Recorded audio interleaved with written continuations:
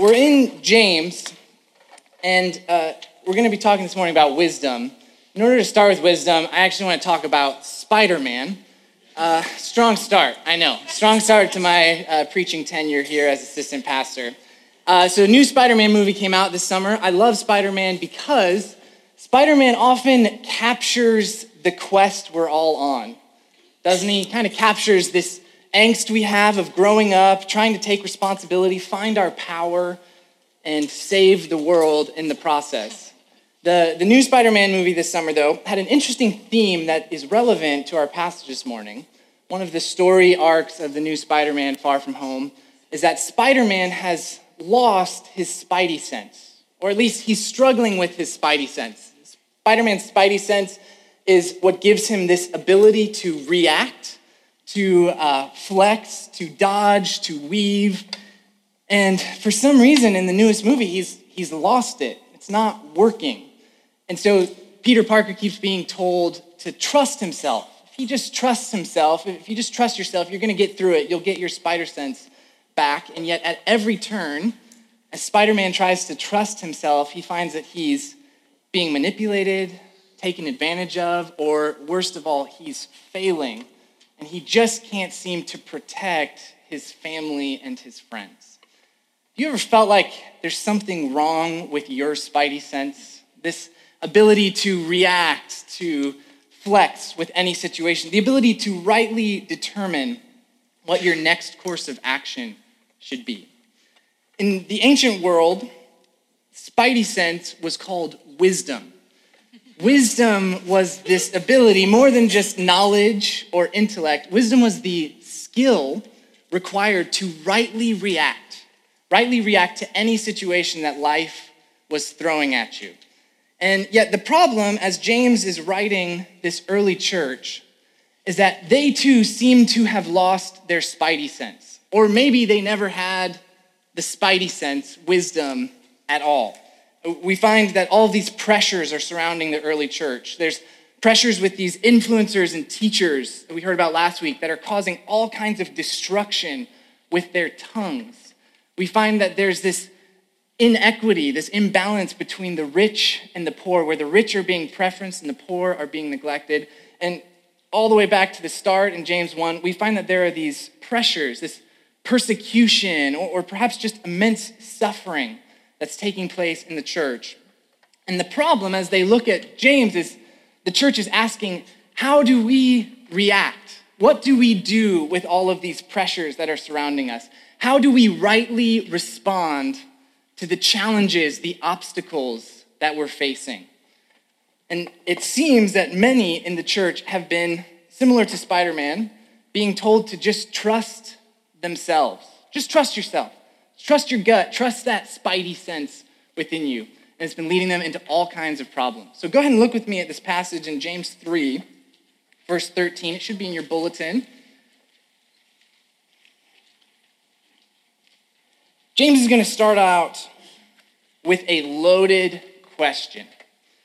So here's James's loaded question. As he looks at this church experiencing all these pressures, James wants to ask, who is wise and understanding among you? Now, if you sit with this question, on the surface, it's actually pretty simple and sincere, right? James could be standing here with us today, and he could look at you as you have this challenge you're facing, maybe a big decision that's coming up, a relationship that's gotten stuck, an obstacle at work. And James would ask, who is wise and understanding among you? Is there anyone here who's wise? I mean, look to them. Do you know any wise people? Do you know any understanding people that you could talk to about this? James is going to tell us that by their good conduct, they demonstrate their wisdom. So for those who show themselves to be wise, look to them, talk to them, seek them out. But there's kind of a deeper challenge underneath this loaded question that James is asking. Who is wise and understanding among you? Do you think you are wise? Does your track record show wisdom in the decisions, in the obstacles that you faced? Are you truly you? to be trusted, that gut instinct, the advice that Spider-Man's been receiving. And so as James asks this loaded question, who is wise and understanding among you? The challenge for us is that we find ourselves in a time, in a moment culturally where all the voices around us are telling us we should trust ourselves. Charles Taylor is a Canadian philosopher, cultural commentator, and as he looks at this history of thought that's brought us to where we are today, particularly in the city, Taylor's going to summarize this moment we find ourselves in as the age of authenticity. The age of authenticity. Isn't that kind of interesting? What Taylor's saying with authenticity is this. This is a quote from Taylor. There's emerged an understanding of life that each one of us has his or her own way of realizing our humanity, and that it's important to find and live out one's own as against surrendering to conformity with the model imposed on us from outside by society, the previous generation, or religious or political authority. What Taylor's saying is this: wisdom for us has become authenticity. Authenticity has become the guiding factor for what it means to be wise. So, some slogans of authenticity that you can find turning on the TV, opening up Facebook. Twitter says, the world is yours to discover. It's the pursuit of authenticity. You discover it. Apple's going to tell you to think different. It's a mantra of authenticity. Nike, this is one of my favorite ones because it's so epic and good. Nike says, find your greatness. Find your greatness. Isn't that a great slogan of authenticity? If you work hard enough, if you push for it, if you listen deep enough, within you is greatness. Wisdom is your authentic expression of yourself. And yet, James is going to tell us that when we seek wisdom from within, when we turn to authenticity as the primary navigational mode of our wisdom, we're going to run into some obstacles. Look with me at verse 14. He says, if you have bitter jealousy and selfish ambition in your hearts, do not boast and be false to the truth. These are two characteristics James wants to warn us about. The first, the sense of bitter jealousy. What started as a sort of passionate pursuit for whatever it is you're interested in, hobbies, work, advancement, relationship, gets turned inward and becomes bitter. It's like water that goes off or milk that becomes bad. Or the second characteristic, selfish ambition. This actually is a term that only pops up in Aristotle. It kind of has this sense of pursuing the party's agenda, seeking the party line to get ahead. James is warning this early church that those who are bitterly jealous, whose relationships have turned inward, and those who are seeking only their own advantage are not following a heavenly wisdom, but instead are pursuing wisdom that's within. They're chasing wisdom from their self. He's going to say this wisdom has three sources. Verse 15, this is not wisdom that comes down from above. It's not heavenly. But instead, this wisdom is earthly, is unspiritual, and demonic. There was this sense in the early church that anyone who was pursuing wisdom wanted to know what was heavenly, what was eternal. That was the way the culture in Greece and Rome would talk about it. And James is saying, when you just listen to yourself, when you trust your own gut, the wisdom you find is not heavenly, it's not eternal. It instead is earthly, it's unspiritual, even perhaps demonic. And so James's summary is that from this wisdom within, there will be disorder and every vile practice. Disorder is the return to chaos. When you pursue a wisdom from within, when you pursue authenticity even, above all else, chaos will be the result. I've been trying to think of a contemporary example, and I realize this one might be loaded, so go with me here on this. If I've all started with Spider-Man, I want to turn now to Taylor Swift. We're just going to keep pop culture going here. So my wife and I have few few strong disagreements. One early one in the early days was a disagreement over whether we thought Taylor Swift's music was amazing or not. I'll give you the sort of Sparks Note summary. I lost that disagreement. And as time has gone on, and my wife and I have both just paid close attention to Taylor Swift, she, I think, encapsulates well the voice of authenticity, the champion, if you will, of authenticity. Taylor's story is really just an amazing example of what authenticity can get you. She starts small in Pennsylvania, chases a music career in Nashville, and finds through her hard work and incredible songwriting talent that what begins as stories about love and sort of just naive expressions of herself blossom into a mega career with songs that become anthems across our country for expression, individuality, the sort of glory of the self.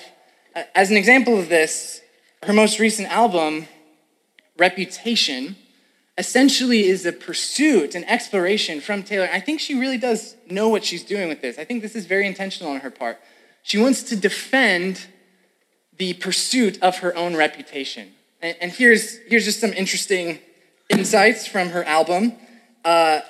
She first begins with a defensive posture, defending her authenticity from any sort of external forces or controls. With her song, Look What You Made Me Do, she'll say, I don't trust nobody and nobody trusts me.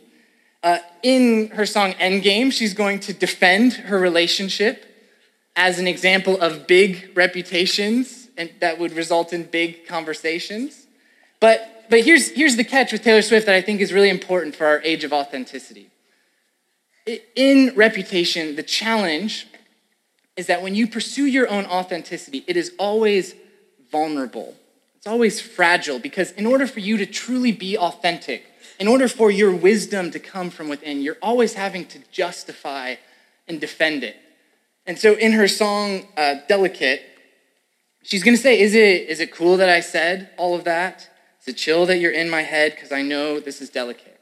I think if you listen closely to Taylor Swift, what you find is an insight into what's driving our cultural pursuit of wisdom.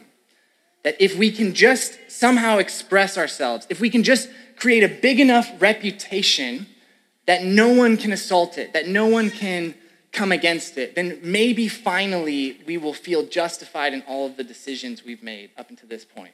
And yet to just even glance at Taylor Swift's brand and her public life, you find at numerous points bitter jealousy that marks her relationships. You find selfish ambition, and you find this disorder, this chaos that comes as a result of simply trying to express and defend yourself.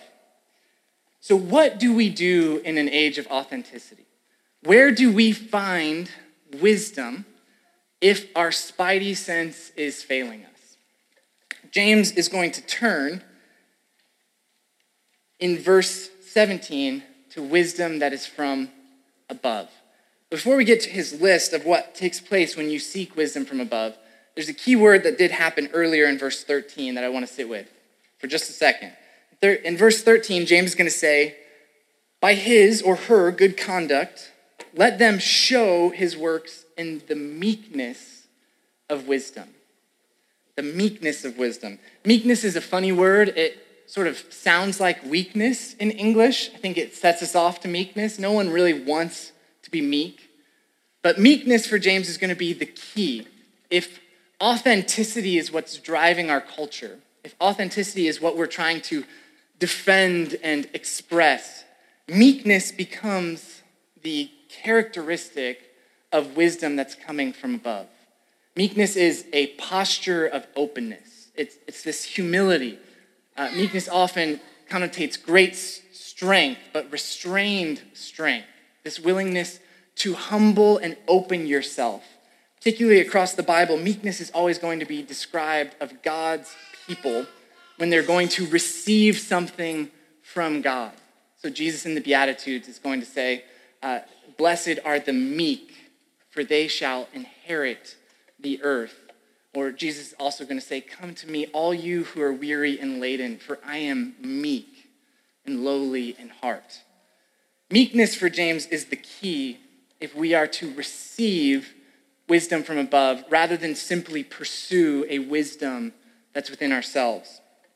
How do we practice this wisdom? How do we practice the instrument of meekness? Well, I had one professor who said pursuing wisdom is a lot like playing jazz. Wisdom is kind of complicated, just like jazz is complicated. There's a lot of improvisation required in order to navigate any situation you find yourself in. And yet there's really three simple steps if you want to become an amazing jazz player. And these three steps are similar if you want to learn the skill of listening to wisdom from above. First step is this: you must learn your scales. So any jazz player can tell you that if you're going to improvise well, you actually need to start rigidly with a set system in front of you. So James is going to give us the scales of wisdom, the markers of wisdom that help us seek wisdom from above. Look with me at verse 17. James is going to say wisdom from above is first pure. It's first pure, that it's without blemish or spot. It's pure as God is pure. The word here is actually holy. Wisdom from above is going to demonstrate that integrity and wholeness that characterizes God. Then wisdom from above is peaceable. It's at harmony. It seeks to unite. It stays in relationship. Next, wisdom from above is gentle. There's a softness to wisdom. There's a softness to responding to the situation that's in front of you. Then wisdom is open to reason. I find this to be one of the most challenging scales to master when it comes to wisdom from above. I must, at every obstacle, be open to receiving insight or pushback that I might be wrong. Then wisdom is full of mercy and good fruits. It's impartial and sincere. As James sort of plays the scale of wisdom for us, he's trying to tune our ears, much like scales in jazz, to learn the rhythms, to learn the melodies of wisdom. So that's the first step, to play your scales. The second step, anyone would tell you, if you're trying to learn jazz, is that you have to listen to the greats. You just have to spend time absorbed in the music. You can't rush this stage. You can't push past it. It's going to be slow, and it's going to take a deep immersion. And so similarly, in the life of faith, listening to the greats is immersing yourself in the scriptures. It's noticing the patterns of wisdom across the great saints of the Bible. And yet even more, the true great of wisdom is God as Trinity, is noticing Jesus Christ, but particularly listening to the Holy Spirit. So if you're going to learn wisdom from above, this likely will entail a lot more time and slowness than we often want to give our decisions. This might involve, if you have a big choice coming up, setting aside a day, a Saturday, for prayer. I have found that this skill is so easily neglected and yet can change your life. If you just take even an 8-hour window on a Saturday to get away somewhere outside of the city and to listen diligently for wisdom. Another skill that could be involved might be fasting in order to listen to the greats. Choosing a day of the week that you set aside food, you open up a hunger in your body so that you can start to feel this hunger, this desire in you to hear from God. That's how the church has always invited us into fasting, presented us with fasting. Or it could involve just a daily discipline of waiting for wisdom. Having a big decision, a big relationship that you commit those first 15 minutes in the morning, 15 minutes during lunch, or 15 minutes in the evening, to just sitting and listening to the Lord, listening to the Spirit, asking for wisdom that's from above. The final step to learn jazz, to be able to improvise, that's also true for wisdom from above, is that you have to play with others. You've got to just get in there with your instrument and start playing. And so with wisdom from above, Some of these scales James is trying to teach us is the ability to check our own gut and turn towards others. Turn with openness to reason. Turn with impartiality and sincerity, asking others here in this church to offer their wisdom to you.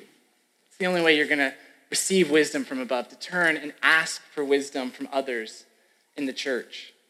Jen and I recently have been walking through all of this. Wisdom constantly confronts you if you start paying attention to it. And so in our apartment search, Jen and I got very close to pulling the trigger on something that was a gut decision. It was an apartment that looked really nice. It had stainless steel appliances. Who can argue with that? And yet, as we got closer and closer, it wasn't super close to the community. It wasn't in a super great location.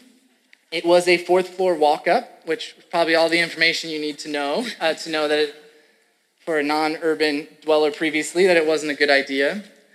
But one of the hardest parts for us was realizing that we needed to make some calls. That we kept wanting to just sort of power through with our gut, with our instinct. And yet what we desperately needed to do was call others, call those here in Immanuel to seek their wisdom. And as I was preparing this sermon, I was just caught by the complexity, the challenge of asking for others' wisdom when we're set on choosing our own way based on our own gut.